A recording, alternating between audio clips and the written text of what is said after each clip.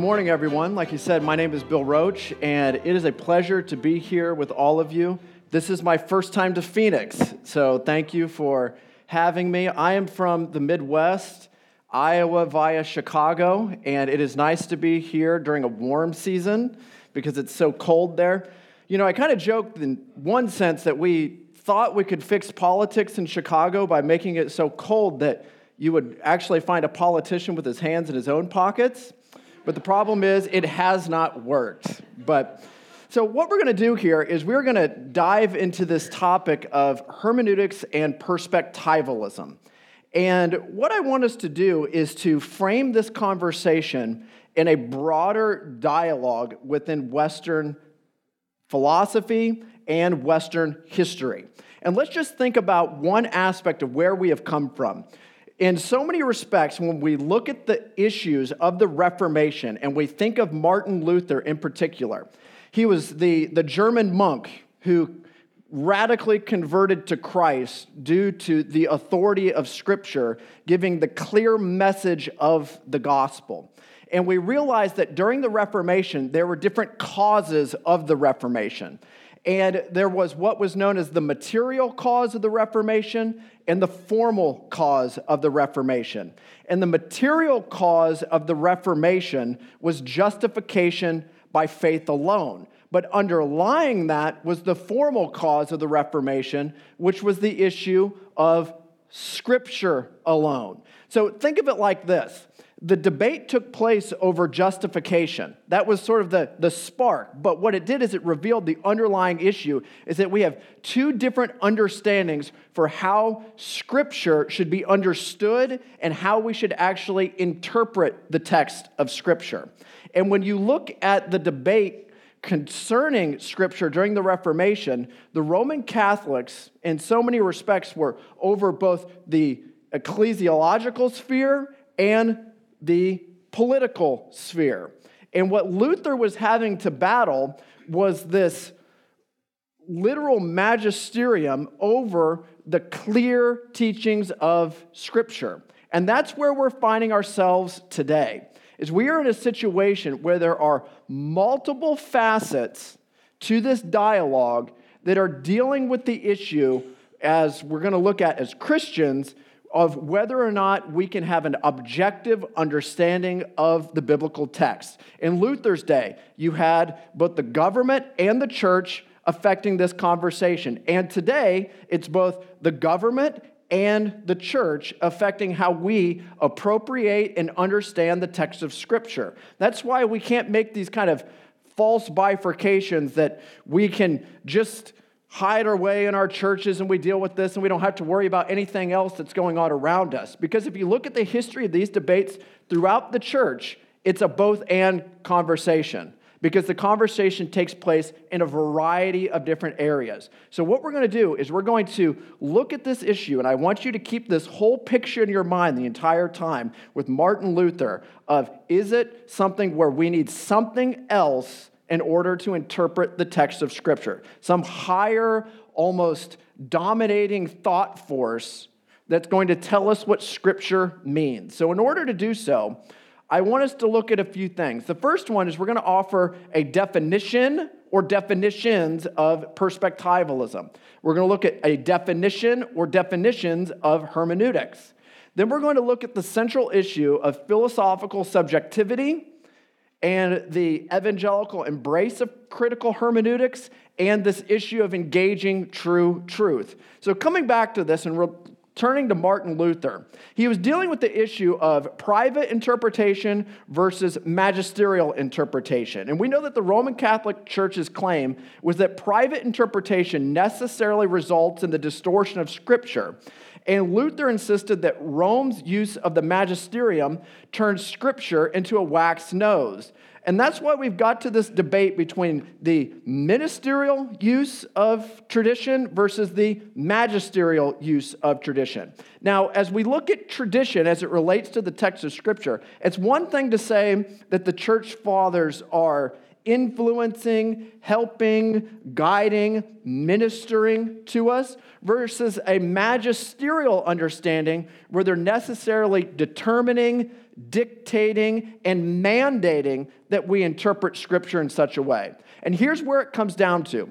When you're appropriating the text of Scripture and you're reading the text of Scripture, let's just say it makes a clear claim like Luther was saying, justification is by faith alone.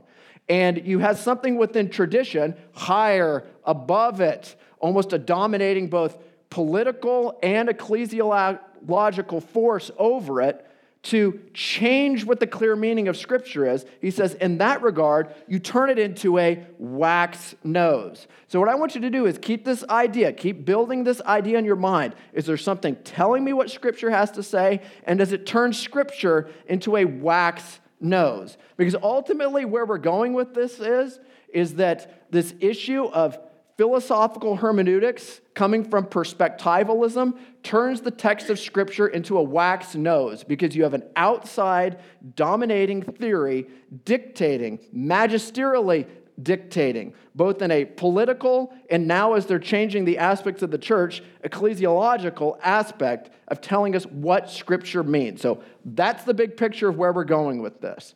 Now, the whole point is, can we have a valid and sound interpretation of Scripture? So diving into this, definitions of perspectivalism. The founding father of perspectivalism was Nietzsche, and the primary text that he gives his definitions and understandings of this is in his book titled The Gay Science. And it's probably the most popular expression of it. And when he's speaking about the possibility of knowledge, he writes this: we simply lack any organ for knowledge, for truth. We know or believe or imagine just as much as may be useful in the interest of the human herd, the species. And even what is here called utility is ultimately also a mere belief, something imaginary, perhaps precisely that most calamitous stupidity of which we shall perish some day. So the point is he's trying to say in one sense, we lack the ability to have knowledge, objective knowledge. And one of the reasons is because Nietzsche does not simply deny knowledge exists, where knowledge is understood as a form of representationalism. He also refuses any pragmatist understanding of knowledge where truth is deemed that which is just useful. The Blackwell Companion to Philosophy notes this, and this is a key understanding of this. Nietzsche's view, his perspectivalism, depends on his claim that there is no sensible conception of the world independent of human interpretation, to which interpretations would correspond if they were to constitute knowledge. Think about this again. It's this idea. There's no sensible conception of a world independent of human interpretation. So as he's looking at this, the core husk of this notion, namely the denial of knowledge independent of human interpretation, or a realism by which interpretations can be judged, underlies nearly all forms of perspectivalism. Everything is interpretation all the way down. There's no way to validate, corroborate, balance, reflect. You know, when you have a map and the real world, you see a representation between the two to check and balance what's going on, because even your check and balance is an interpretation. It's a perspective. There's no independent forms of knowledge by which we can corroborate our truth claims. In this sense, perspectivalism is a form of anti-realism and relativism summarized by Nietzsche's famous quote, "Facts are precisely what there is not, only interpretations." If correct, then who is right? And here's where the crux comes down to as it works its way out into society. Either the one who indoctrinates or compels belief upon their hearers, namely the concept of a will to power. You either sucker them into the view or you force your view upon them, because there's no independent facts that can adjudicate what's going on. Now, there are a variety of ways that we can illustrate perspectivalism. And I give you three here. And the first one is this idea of the lens theory of knowledge. And when you look at this, you see this figure who's looking at a world of unrelated facts. but he can only interpret it through his lens. This is one illustration of saying you don't know the world in and of itself, but only as it appears unto you, only as it is interpreted through you, only through your perspective. The next one, figure 4, this duck-rabbit analogy. And when you look at this, some people are going to say, no, I clearly think that it's a duck. And other people are going to go, no, I clearly think that it's a rabbit. And the point of this game that they're playing with you is that, see, all knowledge is based off of your perspective. There's no way, both of you could be right on it, but both of you are also just giving your own interpretation of the matter, your own perspective of the matter. Another one that they give here is the illusion with the 2 different arrows. The lines are actually the exact same length, but when you look at the arrows, the lines are pointed in different directions. But when you look at this, which line looks bigger?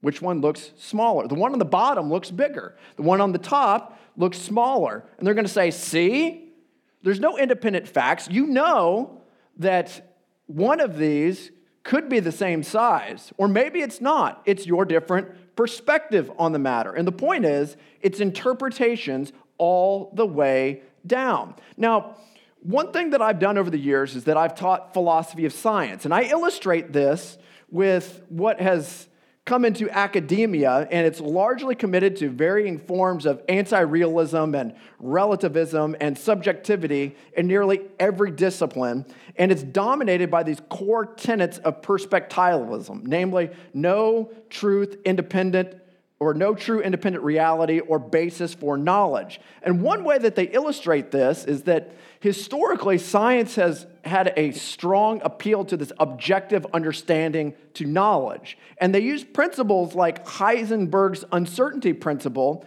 to say, you have this eye that's looking at it. Is this whole issue that you're looking at, is light a photon or is it a wave? Is it a particle or is it a wave? It depends on how you interpret it. And they say, see, we can give you analogies from the duck-rabbit. We can give it from different lines to prove our point that even science in and of itself is a form of perspectivalism. Examples abound in other disciplines, within psychology and sociology. They change it from perspectives about scientific principles to now sociological principles. Are you Eurocentric or Afrocentric in your interpretations? Varying sociologies of knowledge. Or within science, is it causal perspectivalism and our perceptions of time and light? It depends on it. The whole point is there's a relativity to it. There's a perspective. Everything is interpreted. Now, as we start to apply it to the key issues that we're dealing with here, we're not dealing with just science. We're not dealing with just issues related to psychology. We're dealing with this as it relates to the social justice movement, particularly as it deals with race and how we're going to appropriate different texts, either the biblical text, the Constitution, or any text that you're going to deal with in your life. Now, Richard Delgado, in the book Critical Race Theory, claims perspectivalism is the belief that a person's or group's position or standpoint greatly influences how they see truth and reality. So they're granting this whole paradigm of knowledge as their foundation for dealing with interpretations of reality as such. Delgado goes on to say, categories and subgroups then are not just matters of theoretical interest. How we frame them determines who has power, voice, and representation, and who does not.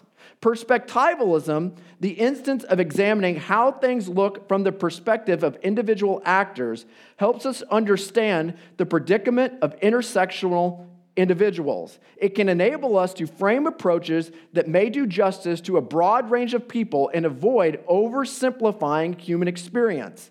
A related critical tool that has proven useful in this respect is the notion of multiple consciousness. And we're going to deal with this significantly more as we get into figures like Schleiermacher later, which holds that most of us experience the world in different ways on different occasions because of who we are. So the point that they're trying to get at here in this quote is that perspectivalism is giving us a way for understanding that different groups, based off of their different racial locations, historical locations, oppressor groups, less oppressor groups, view the world differently. And these things don't necessarily just influence you, they necessarily dictate or causally determine the way you have to understand reality. The point is that you are bound up in these varying interpretations and you cannot be released or freed from them. Now, one other thing that Delgado goes on to say is, indeed, one aspect of whiteness, according to some scholars, is its ability to seem perspectiveless or transparent. Whites do not see themselves as having a race, but as being, simply people. They do not believe that they think and reason from a white viewpoint, but from a universally valid one, the truth, what everyone, quote, knows. In short, if you are sitting there looking at this saying, well, I think that this whole perspectival view and the idea that we're just racially or sociologically determined, causally determined, I think that's foolishness. Well, that's an example of you expressing your whiteness. So let's all just accept our whiteness now and go forward with it. The point is that this is not just a claim that they're making about knowledge, it's a way to shut you up. Do you think about this? It's a debater's tactic. It's like the old joke that could sometimes be said, did you stop beating your wife last night? Yes? No? It's a power struggle because at one sense, not only are knowledge claims a will to power, but the way that language functions over you is a manifestation of power over you. It's a postmodern principle of the power of linguistics over an individual, but it's also a way of just controlling the conversation. But the point that we have to see here is that these figures are completely committed to an anti-realist, perspectival, causally determined idea for how you must necessarily interpret reality. Now, this continues to manifest itself more in the dictates of wokeness, and James Lindsay and Pincourt in their book Counter Wokecraft. So we're dealing not only with wizardry, but we're dealing with almost the cultic application of it as wokecraft. They talk about woke are people who are conscious of the critical social justice perspective and adhere unto it. So they're aware of what they're doing. They're aware of the boundaries of what's taking place. They use the buzzwords. They use the language. It's almost like a dog whistle. We know how dog whistles work. Like we talk about it, but I don't know if we always understand how they work. You and I can't hear the whistle. Only the dog can hear the whistle. So as you blow it, the dog will necessarily respond to you, and those who aren't of the initiated, those who aren't playing the wokecraft game, you can tell because they're not responding to the dog whistle, the buzzwords. Whereas James was saying in his presentation last night, they're not falling for the wizard's wand in that regard. And they offer 3 different principles for how this perspectivalism works. The knowledge principle, which they claim is reality itself is not denied or questioned. Rather, it is considered impossible for us to know its true nature. The reason it's impossible for us to know about reality's true nature is that any knowledge we think we have is actually only socially constructed, defined through language by the culture which we live. In addition, they have the political principle. It is that not only is knowledge socially constructed, but knowledge is constructed by oppressor groups in society at the expense of oppressed groups. Their final thing that they're getting at is this subject principle, is that individuals are primarily defined by their group identity, namely white, female, black, European, cisgendered, and so forth.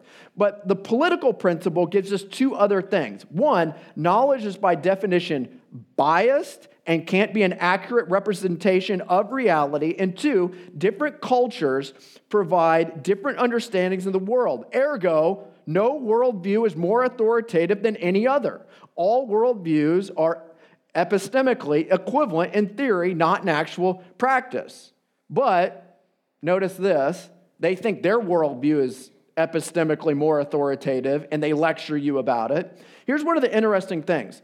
They make these foolish claims. No book can speak cross-culturally to a different race, to a different gender, to a different group, and label all the different places and ways that it can't speak to, except their book. Isn't that just wonderful?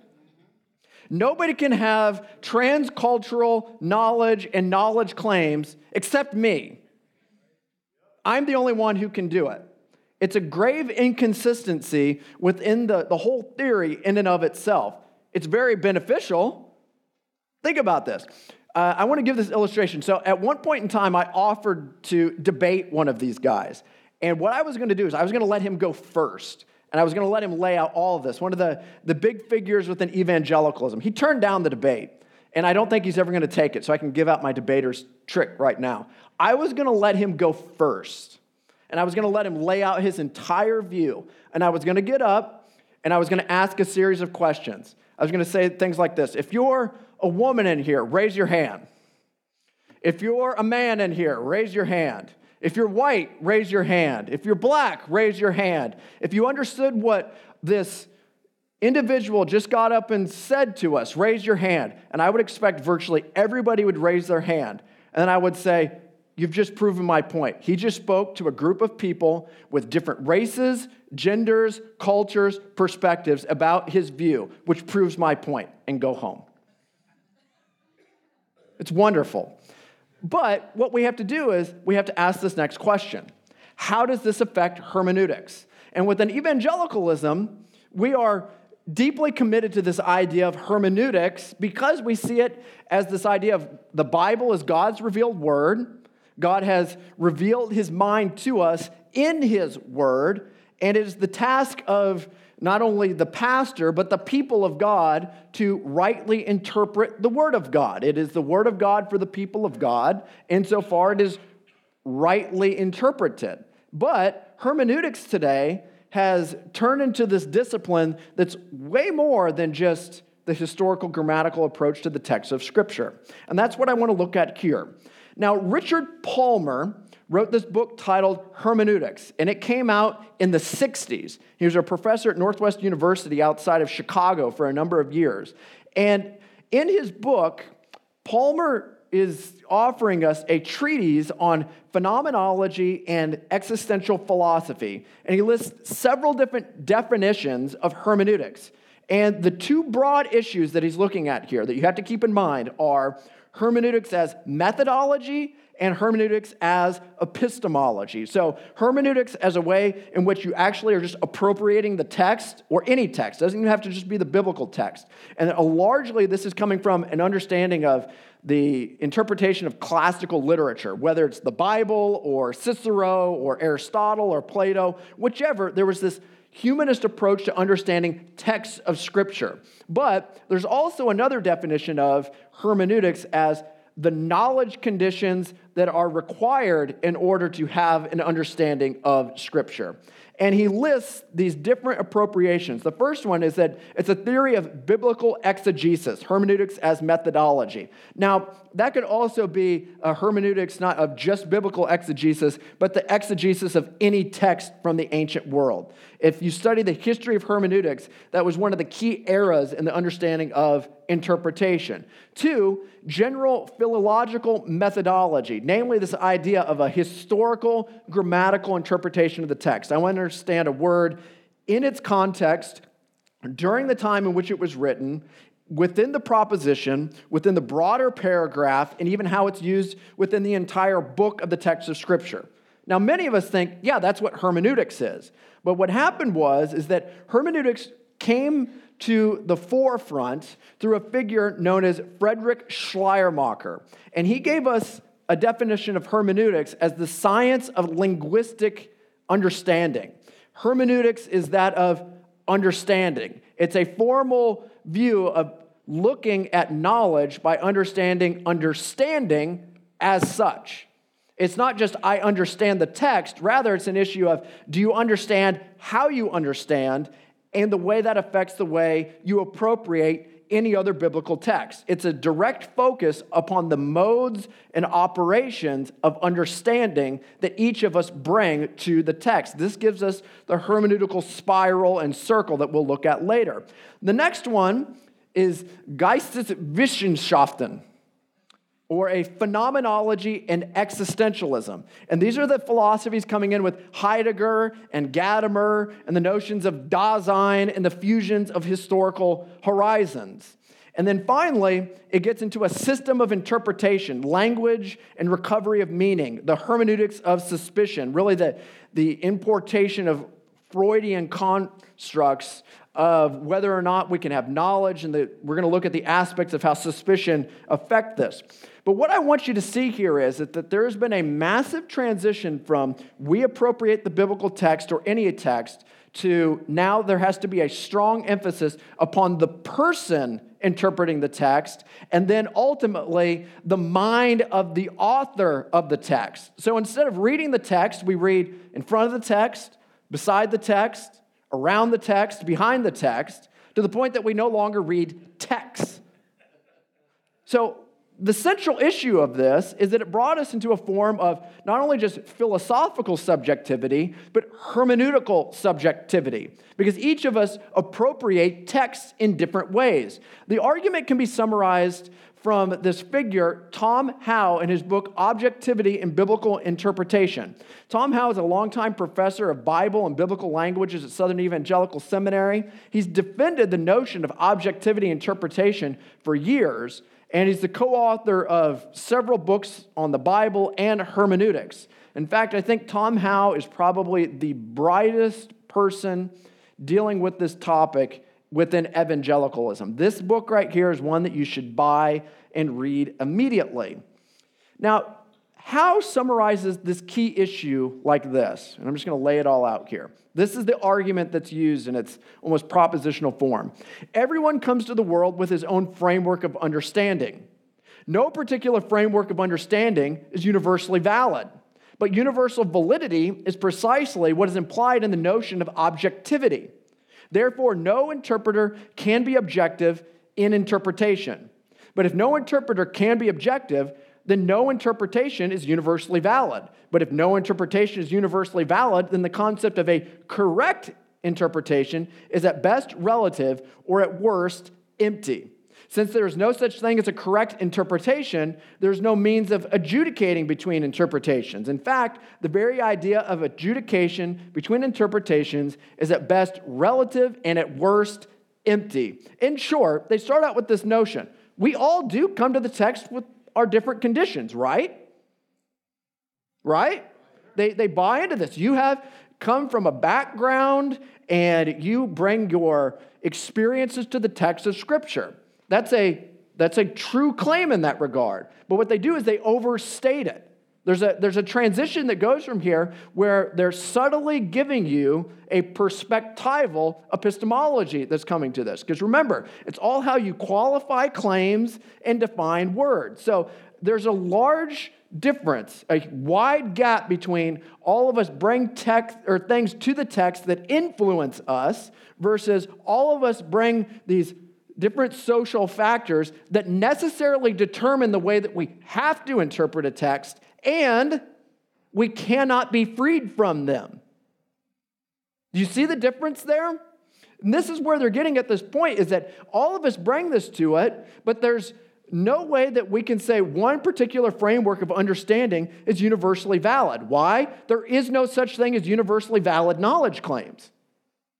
So at this point, if you're going to say that you're going to have an interpretation of the text of Scripture, that is your interpretation of Scripture. That can't be a universally valid interpretation of Scripture. You don't have what the Bible says. You no longer have the doctrine of the Christian faith. You no longer have the interpretation of the Bible that gives you the gospel. Rather, you have lowercase g's, gospels, interpretations, because there's no universally valid framework of understanding. As we continue to go through this, we have to ask ourselves, well, where did this come from? Because ideas not only have consequences, they have origins. And understanding the ebb and flow of the history of ideas helps us to understand how did we get to this point? And what can we do about it? Now, the history of ideas can be understood in this chart that was put out here as really I call it the big X, where you see the crossroads of the different strains of philosophy. And what I want to do is just briefly explain this because this is our roadmap. And we're not going to discuss each one of them, but I want you to see where we came from and what's going on. And when you look at this, up in the top, you see rationalism. And rationalism is giving us this idea that knowledge comes prior to experience. And when they're dealing with propositional truth claims, because in order to communicate truth, you have to put it in a claim, they're going to say, in particular, not only does knowledge come prior to experience, but it's going to give us analytic truth claims. And an analytic claim is one in which the subject and the predicate have continuity, or the subject is contained in the predicate and the predicate's contained in the subject. So let me give you an example of this. All bachelors are unmarried men is an analytic statement. To be a bachelor is to be an unmarried man, and to be an unmarried man is to be a bachelor. So the origin of knowledge is prior to experience, and the propositional claim is one that can be analytic. And one of the big debates within the history of philosophy is that analytic statements sometimes don't necessarily latch on to the real world because it's coming prior to experience, and you don't need extra info to make analytic statements in that regard. I know that's kind of reductionistic, but we got to do that in one sense because we got a lot of ground to cover. The next one is empiricism, which says that knowledge comes after experience. And it's something under the effect of you are looking at the real world, you're asking questions like, is it raining outside? You go outside and test it, and you see from your experience, it's raining outside. But what it's doing is that it's giving us what are known as synthetic statements. So going back to our analogy, an analytic statement would be something like, all bachelors are unmarried men.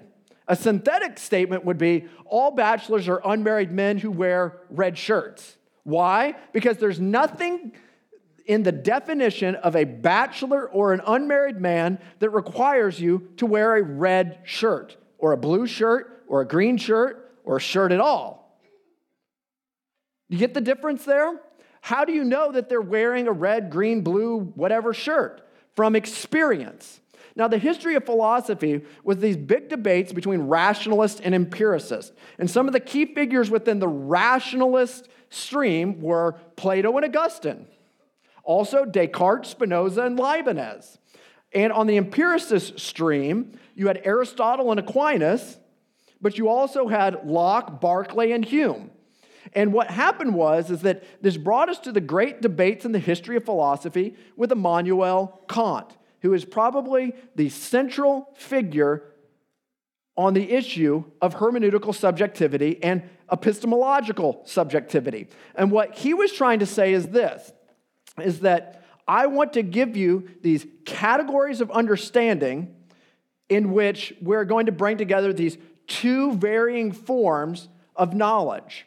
Rationalism gives us analytic claims. Empiricism gives us synthetic claims. And what he's trying to say is this. I want to change the categories, and I want to give you not just an analytic a priori or a posteriori synthetic statement. I want to give you a synthetic a priori claim. In this, he's trying to say it's synthetic in that it's telling us something about the world. Remember, the red shirt tells us something about the real world, but it comes from analytic constructions. It's in many respects, a hybrid of rationalism and empiricism. But in doing so, it's the categories and the forms of intuition are giving me ideas about the phenomenological world. I don't know the world in and of itself. I only know it as it's categorized by the mind. Let me explain this a little bit more.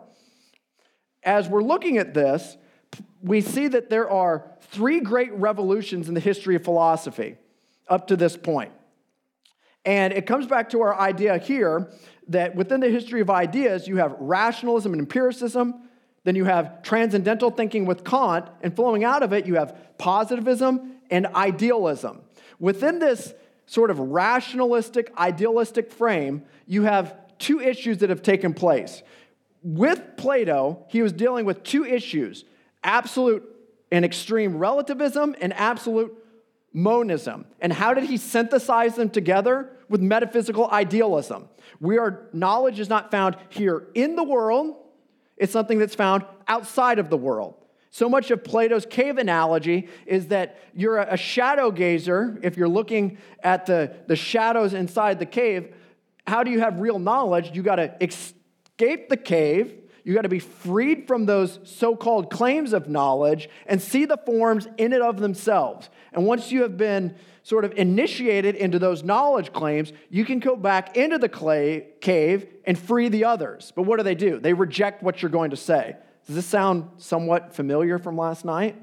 The second thing that you find is that if you're going to look at the history of modern philosophy, you had extreme empiricism. David Hume, the Scottish skeptic.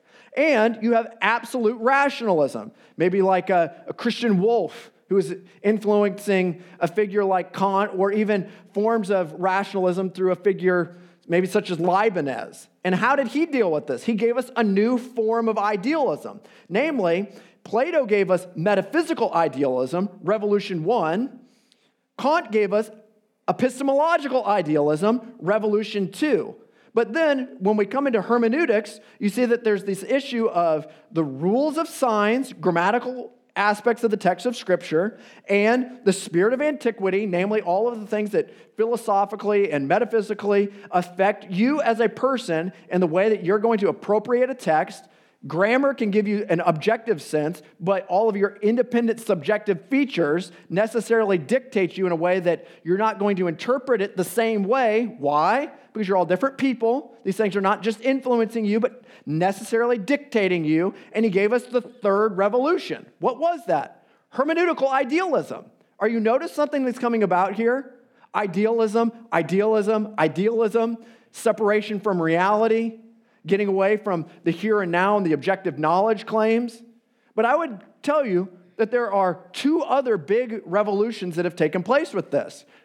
The next one would come through postmodernism, linguistic idealism, and the last one that we're dealing with today is simulacrity.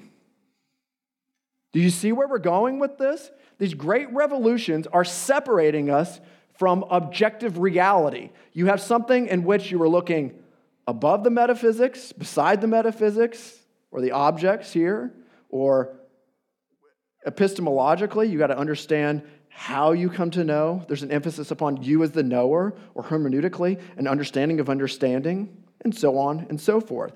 That's why Kant's philosophy was known as the Great Copernican Revolution.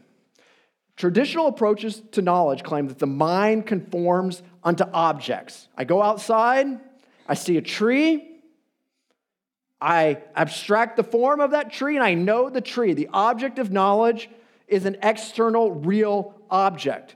Kant's Copernican revolution is this: objects conform unto the mind.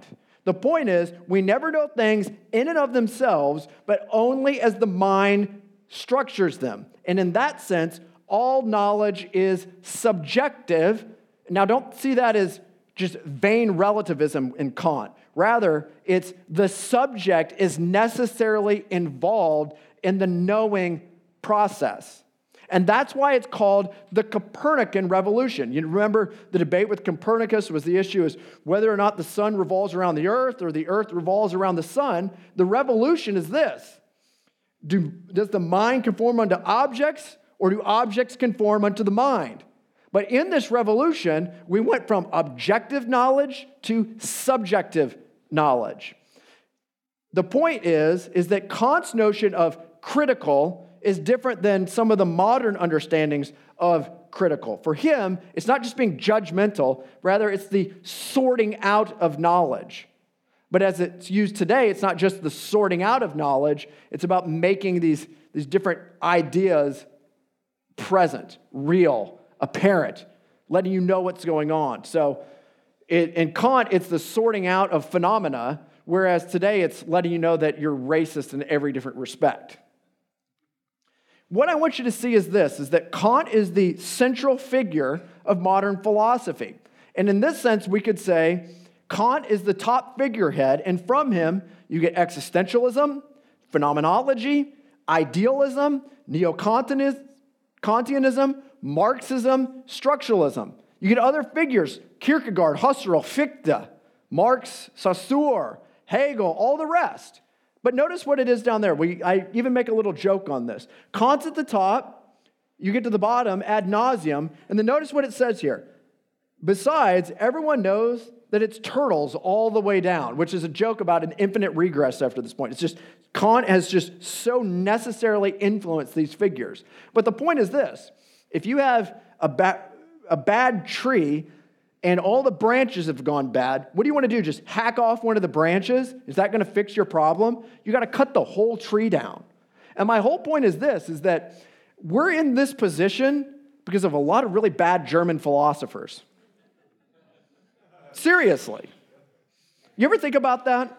It's like Germany gave us one really good thing and one really bad thing. It gave us Martin Luther and it gave us Kant. The good is Luther and the bad is Kant. And in so many respects, we are the children of Immanuel Kant. And people say, well, how have I been affected by this? And I know one figure has said this, whether you realize it or not, you've, in many respects, been more affected by Immanuel Kant than you have been by Jesus Christ. For example, Kantian religion is this idea that it's subjective, emotional, personal, not objective, propositional, and proclaimed. So traditional ideas, Jesus Christ was born of a virgin, he lived a real life, died on the cross, rose again. We have propositional absolute knowledge about reality. After the Kantian turn in religion, we're going to look at this a little later, is ask me how you know he lives. He lives within my heart. It's a subjective, personal religion. But what I want you to see here is that German idealism, remember the other line that came out of the chart that we had to respond to Kant's views. Each approach granted the Kantian philosophical model, but modified it or changed it, added to it to downplay or construct. I say in one sense it's an addition, subtraction, modification, turning of this notion of the hard role of pure reason. German idealism is this whole appropriation of knowledge. It's the search for new modes or ways of knowing. And we see this represented in just three quick figures. Fichte said, well, it's not known through the hard role of pure reason. Rather, reality is known via moral experiences. Or Schelling, reality is known through aesthetic experiences. Or the Romantics, reality is known through mystical experiences. So as we get to Schleiermacher, which one of these did he fall into? He's a romantic in that sense. Not like he was just out there wooing ladies with flowers and chocolates. He was falling into this idea that reality is known through some kind of mystical experience. This idea that we have different modes or ways of appropriating knowledge. And when you look at Schleiermacher, we have to see this. Like Kant, he does not begin with some prior given, as though the interpreter understood a text independently of the process of understanding. Focus upon intersubjective conditions that make understanding possible. Unlike Kant, Schleiermacher does not postulate the notion of an absolute or universal. Rather, he focuses upon finite particularities and the individual/corporate human life. And what we find is that the process of hermeneutics, one, he's giving us these different things. One, epistemology. He's granting this. He's bringing it to the table that understanding requires re-experiencing the mental process of the author. Two, a relationship between the parts and the whole, in which understanding is a process of grasping the parts through the whole. Namely, this is his divining of the whole that we're going to look at in a second. And the whole helps the interpreter make revisions of the parts ad infinitum. Three, there's this perceiving principle. Namely, it's identifying the individuality of the author as a human user of shared language. And four, his interpretive principle, understanding both the text and the author's known and or unknown thoughts and purposes. And that's why he gives us this whole idea of the hermeneutical circle, sometimes said the hermeneutical spiral, the snake eating its own tail in one regard from last night. And what you find here is that you have a comparative method. Think of it as that's the grammatical aspects of interpreting a text. You're looking at what the text says, you're comparing what's going on with it, but on the outside, you have this idea that there's a technical, psychological, interpretive aspect that's affecting the way that you understand the text. So it's this going back and forth between what the grammar of the text says and your psychological influence. In that respect, the hermeneutical spiral has a dialectical feature to it, in which you're going from modes of consciousness, which is one aspect of it. The other aspect is what the grammar necessarily says, and you're trying to bring the two together. And what he's giving us is that you're going in this whole cycle of an exclusive aspect to a determinative aspect to an understanding to a divinatory method. Now, what I want us to see is the most important point is not that there's just this process and people say, well, don't you read a text and you learn a little bit more and you come back to it and you learn a little bit more and you're changed by the Bible and then you come to the Bible again and you change it a little bit more. Again, basic claim in which they smuggle in a lot more philosophical corpus into it. And what you have to see in this divinatory aspect is that it's not just this idea of we're reading the text and we learn something from the text. Rather, Schleiermacher's divinatory aspect is paired with the comparative aspect. The comparative seeks to understand the parts, whereas the divinatory seeks to understand the whole.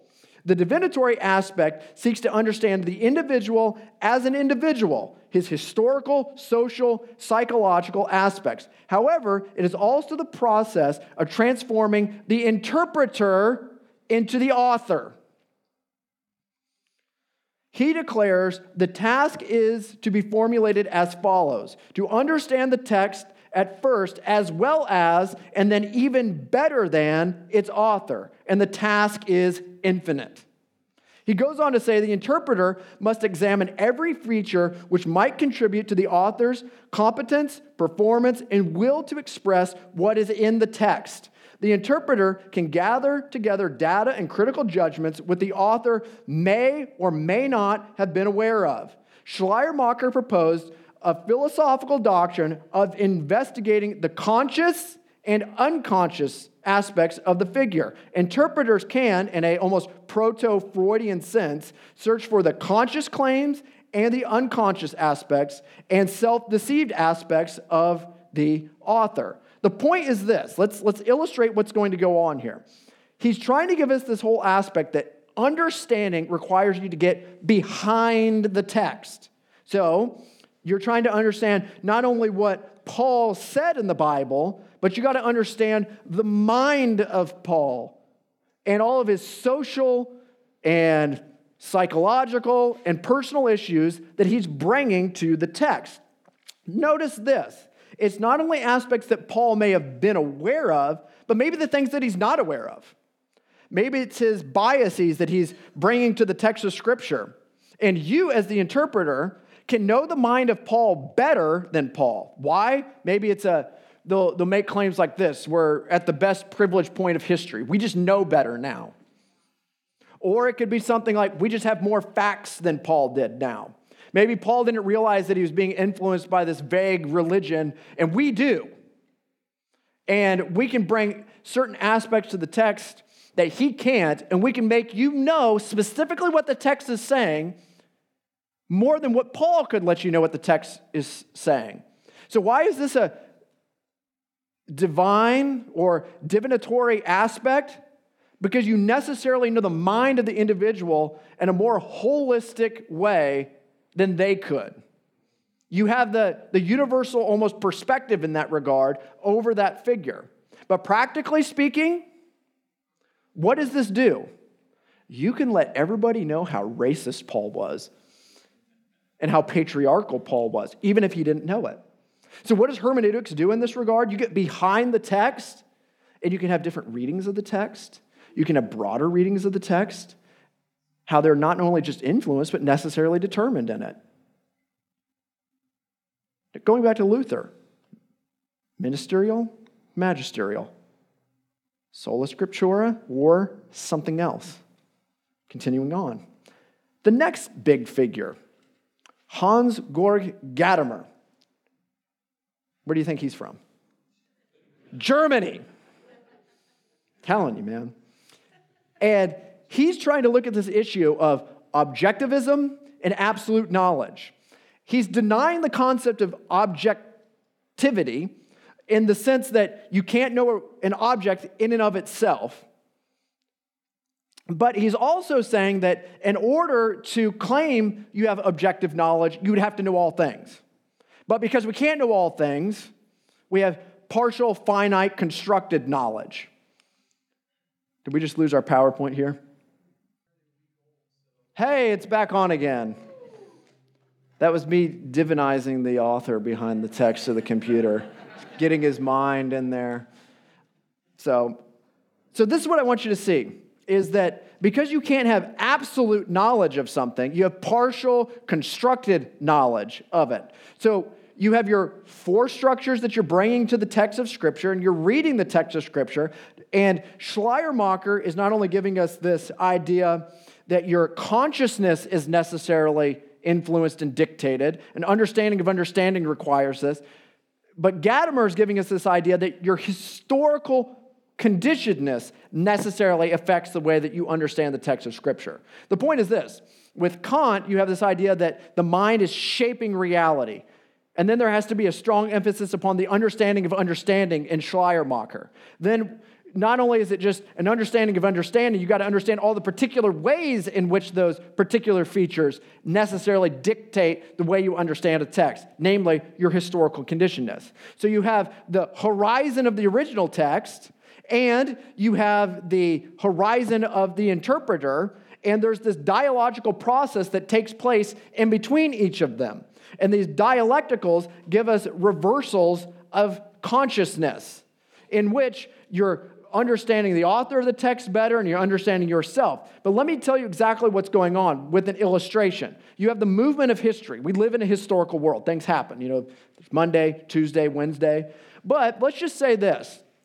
You lived during the time of World War I, and the claim was this was the Great War. And not only was the claim made that it was the Great War, but in that aspect, you have a dialectical moment of the experience. So think of it as this. You're interpreting that in a dialectical fashion. But then World War II happens. So what do you do with that propositional claim? Can you continue it? No, your historical condition necessarily changes the way that you're going to look at this. Now, you look at World War II with a different dialectical moment and a different dialectical experience in that regard. Now, the movement of history is that you can no longer say that it's the Great War and the war to end all wars. Rather, now World War II is the war beyond the previous wars, and this continues on and on and on. Your historical place necessarily influence in your dialogical process of this, so you have a reversal of consciousness of the actual claim in and of itself. You once thought this, but now you have a new knowledge claim, a reversal of consciousness. It's the historical divinization of what's taking place, not just the linguistic understanding divinization within Schleiermacher. Now, post-Gadamerian hermeneutics is where a lot of this starts to explode. And there's metacritical, socio-ethical, socio-pragmatic, and all the rest. We could spend days looking at this, but we have these things called lives, and we might not want to look at them. Sociocritical is the one that's of the most importance for us. Sociocritical is the most important for today's environment because it is driven by a hermeneutics that must unmask social interests through emancipatory critique that serve freedom, justice, and truth. Emphasis upon this idea unmasking the social historical interests of consciousness. And where does the idea of emancipation, emancipatory critique, bringing about justice come from? Those aspects there. So let's continue looking here. Sociocritical approaches are driven by these primary guidelines. One, they construct critiques of frameworks of interpretation that are presupposed in dominant traditions. Two, you find it in liberation, black, and feminist approaches as they offer alternative reinterpretations of text, biblical text in particular, from the standpoint of a particular experience and action. Typically, they are narrative in form and discuss the history of social oppression or long expositions of black and women's experiences. Each group seeks critical tools and resources to unmask uses of biblical texts which serve social interests of domination, manipulation, and oppression. I think it speaks for itself. These texts were used in such a way, written in such a way, in a consciousness in such a way that they manipulate, dominate, and oppress you. And now it's our job, because we've been socially enlightened, to tell you all of those different ways and to relate them unto your condition. But beyond that, there's this debate between theory and practice within liberation theologies. Liberation theologians stress a relationship between theory and practice versus theory separated from practice. There is a commitment to the theoretical integrity and the so-called grassroots commitment to practical action.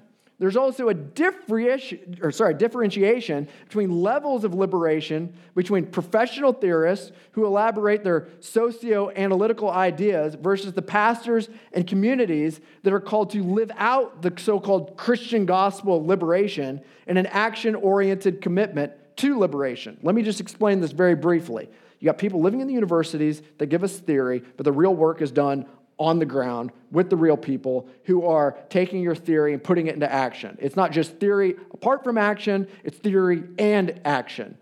But then it's interesting because you read these dialogues with these people, particularly like in the South American context, and they are taught liberation theology, and they have these academic figures that are over them, and then they start to realize, wait a minute, these guys have forms of dominance over me. Now I need to be liberated from the guy that taught me liberation theology. And you're like, guys, come on here.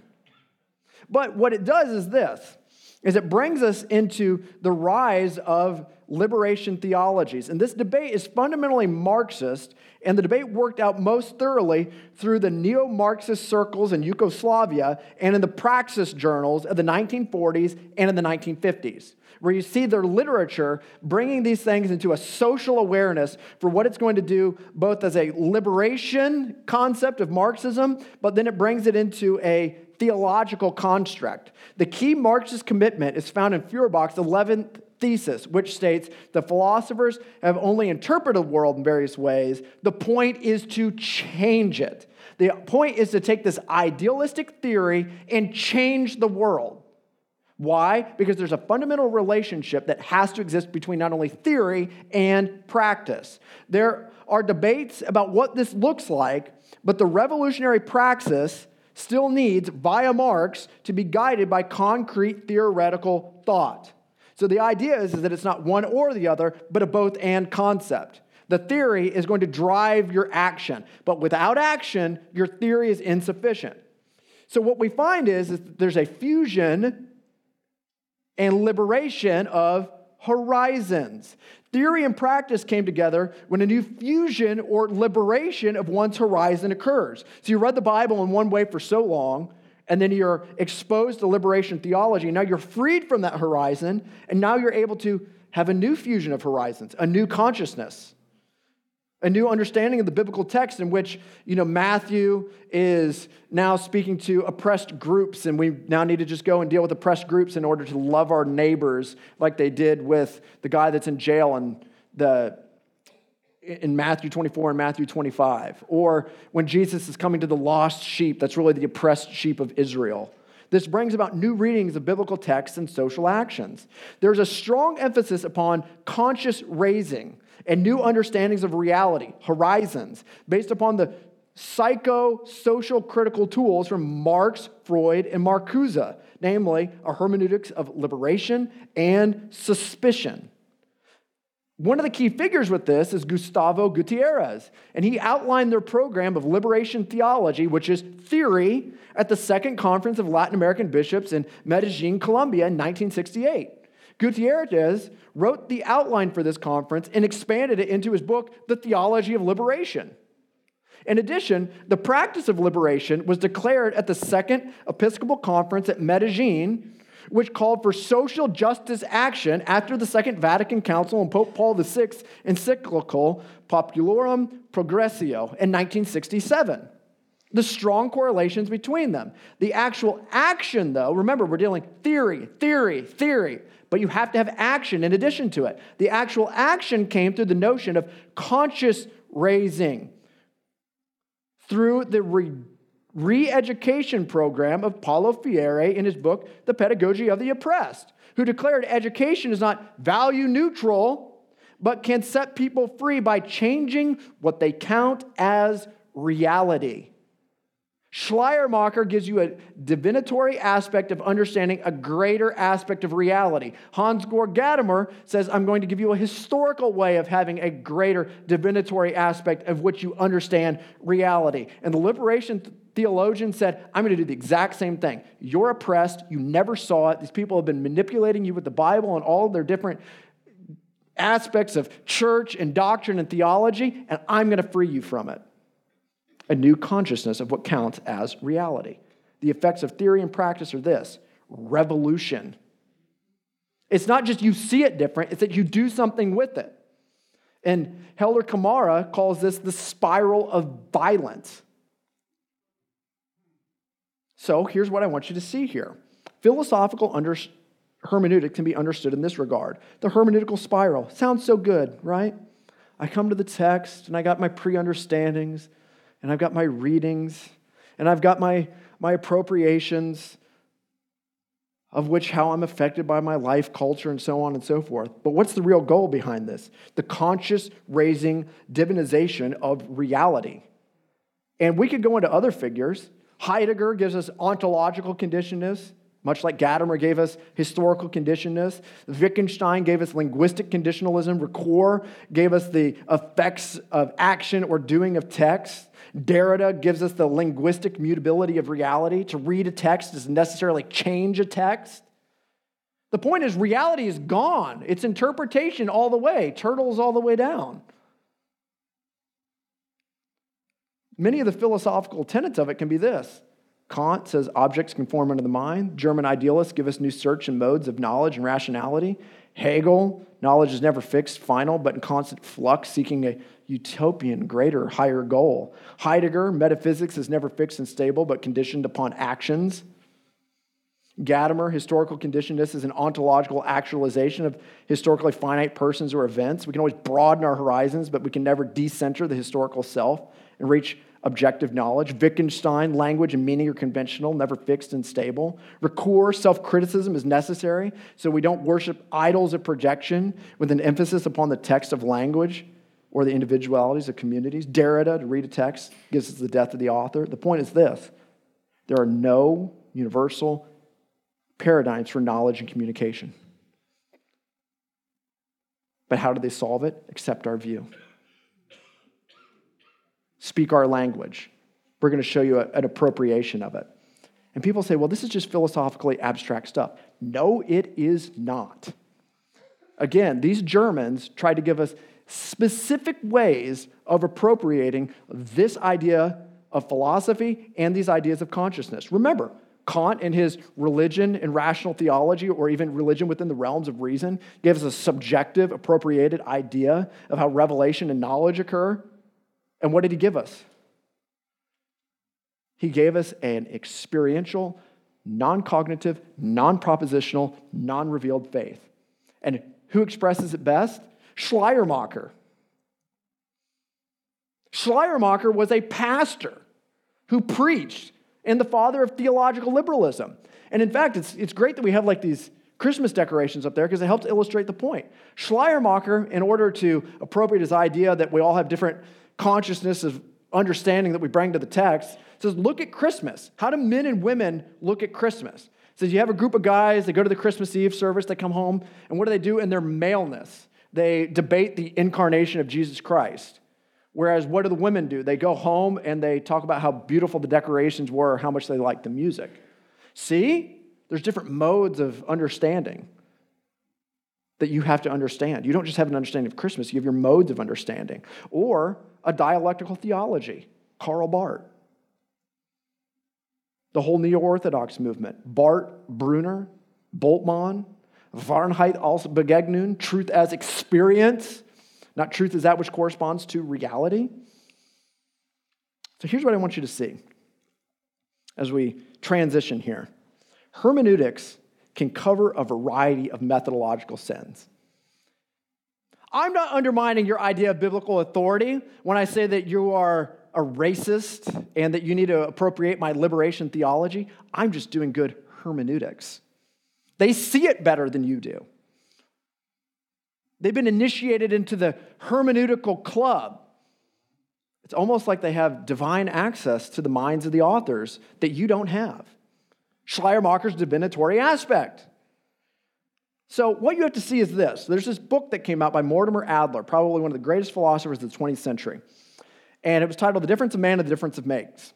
And he's dealing with an issue that we're not going to get into on the relationship between artificial intelligence and the concept of intelligence, and whether or not we can actually have machines that can be constructed in such a way that they give us knowledge like a human being. And he says, no, there can't, because there's a difference of kind versus a difference of degree. So a difference of degree would be like all the different circles. One's just bigger than the other or smaller than the other. Difference of kind is the difference between a square and a circle. Now, the point is that a smaller circle can, by difference of degree, become a larger circle. But no matter how many sides you add onto a square, it might appropriate a circle, but it's never going to actually become a circle. So why do I say all this? When you read evangelical hermeneutics today, and you ask, where did this woke garbage come from? I'm going to tell you where it came from. They got it all from a bunch of German idealists. You literally want to go and say, which part of Schleiermacher or Gadamer or Heidegger did you get that from? My point is this, is you ask this question, where did all of these woke guys come from? Well, they were taught it in their hermeneutics classes, because this counts as good hermeneutics today, what we just did. So the point is that there's not a difference of kind between the evangelical appropriations of this, evangelical in quotes, but a difference of degree. They fundamentally bought into it. Look at this. The two horizons, as you're going to see here from Anthony Thiselton, or Trinity professor Grant Osborne, the hermeneutical spiral, or Scripture's communication with Janine Brown, or Anthony Thiselton's whole works on hermeneutics, or Daniel Traer Wheaton with theological interpretation of Scripture, or Kevin Van Hooser's Dictionary of Theological Interpretation. The end is not seen with this. It is endless with the publications that they've done this. Or what we're going to find is there's one book that responded to it. Robert Thomas saw all of this coming in his book, Evangelical Hermeneutics, Master Seminary Prof. And what he says is that there was a massive difference between pre-1970s and post-1970s. And the gist of it is this, I'll give it this without going to each one. He said that there was an emphasis upon man's ability to know reality, God's ability to reveal Scripture, and the fact that when you're looking at the text of Scripture, objectivity could be achieved.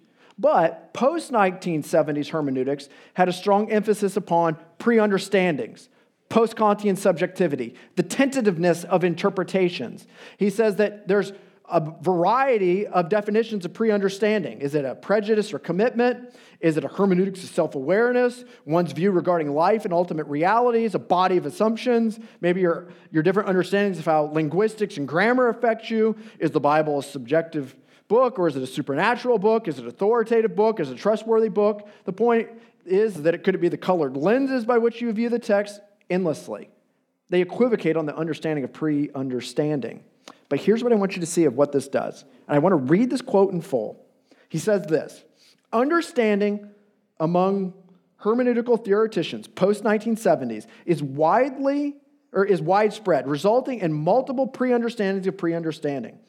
They agree only regarding its influence on the outcome of the interpretive endeavor. In line with this acknowledged subjectivism, most advocate that one must view personal interpretive conclusions as tentative. This relativism leads easily to divesting the Scripture of any value and stating propositional truth. Though one writer would limit the uncertainty to ambiguous areas such as sovereignty and responsibility, or the millennial issue, or church government, Others pass on this uncertainty as tolerance of fellow believers for the sake of unity. I don't agree with your conclusions, but I concede your interpretation.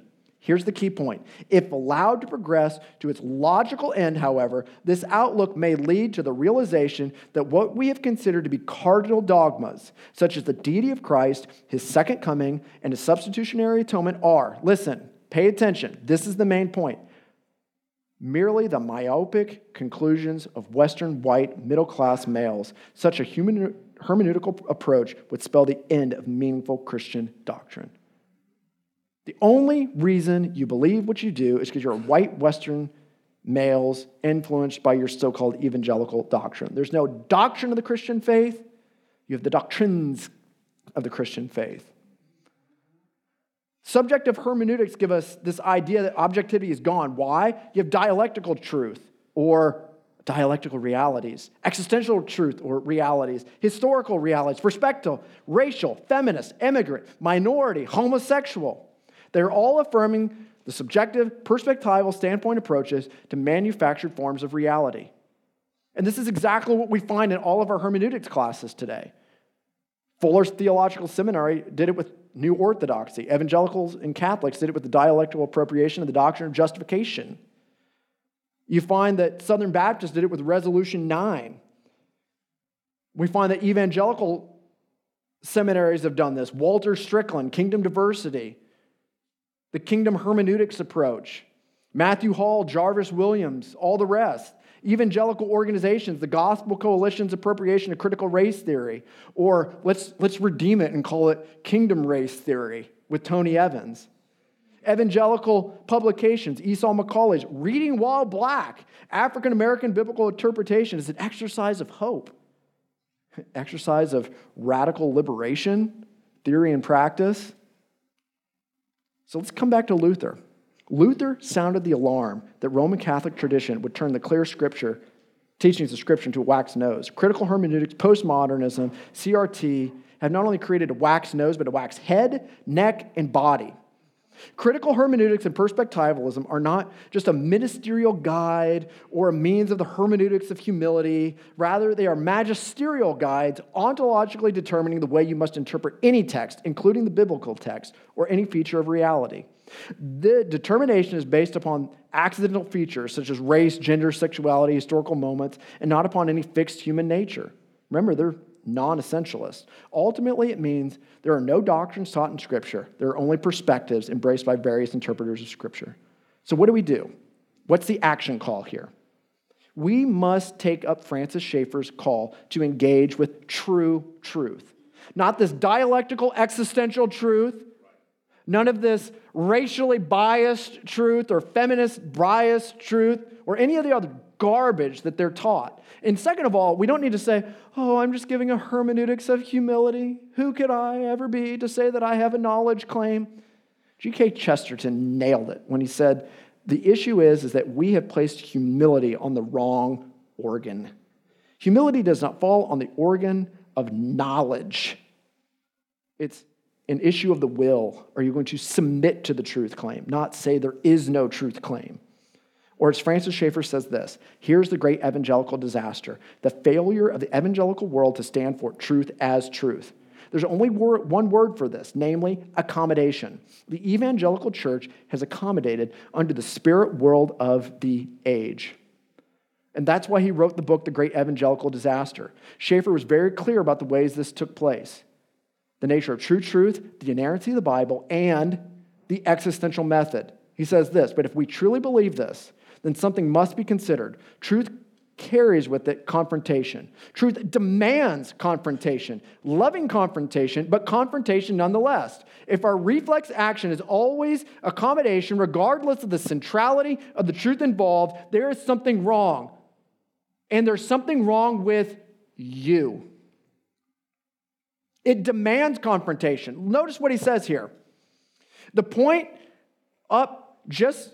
points up just how encompassing the infiltration is. Namely, just as neo-Orthodox roots are only a theological expression of the surrounding worldview and methodology of existentialism. So what is being put forth as a new view of Scripture in evangelicalism is also an infiltration of the general worldview and methodology of existentialism. By placing a radical emphasis on subjective human experience, existentialism undercuts the objective side of existence. For the existentialist, it is an illusion to think we can know anything truly, that there is any such thing as a certain objective truth or moral absolutes. All we have is subjective experience with no final basis for right or wrong or truth or beauty. In short, evangelicals who embrace this form of hermeneutics have accommodated unto the existential methodology. We are living in the prophetic fulfillment of the great evangelical disaster. Wokeness is the fulfillment of Schaeffer's warnings. And we are seeing the net results of it today. The Chicago Statement warned us about this. We could go into that on another day. They warned everybody of this. It's not just Schaeffer. The whole IECBI and the International Council on Biblical Inerrancy. So how do we respond to this? We got to see it as completely, utterly self-defeating. You can't have any cross-cultural, cross-linguistic, non-conscious-based aspect of truth. But I just did it in saying all of those things to you, so go buy my books. Read them. Isn't it funny how there's like two types of books out there? Those where this applies to and the authors are the people who it actually doesn't apply to. It's great. We also need to come back to the point where we look for methods that can give us objective and universally valid paradigms of understanding. An emphasis on the existence of God and an absolute mind, that if there's an absolute mind, there can be absolute meaning, and the analogy meaning, the image of God and man that gives you a cross-cultural, cross-linguistic, cross-male, female, time, place, etc., continuity between all people. A return to the classical realistic metaphysics that you find really in Aristotle and Aquinas, the two people that did more to absolutely just destroy idealism in the West. So here's our question. Are we doomed to hermeneutical nihilism? If evangelicals continue down the path of embracing critical hermeneutics and perspectival readings, yes. If evangelicals keep adopting third way approaches to philosophy, theological method, apologetics, and hermeneutics, yes. Oh wait, we can fix it with try-perspectivalism. Perspectivalism by any other name is still perspectivalism, just like a rose by any other name is still a rose. A difference without a distinction. If evangelicals reject critical hermeneutics and reject the existential method, though, no, we're not doomed to hermeneutical nihilism. If evangelicals return and embrace a realist approach to philosophy, theology, and doctrine, then no, we're not doomed to hermeneutical nihilism. If evangelicals return and embrace a classic evangelical understanding of God's ability to reveal himself in true and meaningful cognitive propositional form, no, we're not doomed to hermeneutical nihilism. In short, evangelicals must join with Schaeffer in claiming he is there, he is not silent. And note, it is a hallmark of arrogance to claim that God's mouth is shut or stutters due to vain, philosophical, and racialized hermeneutics.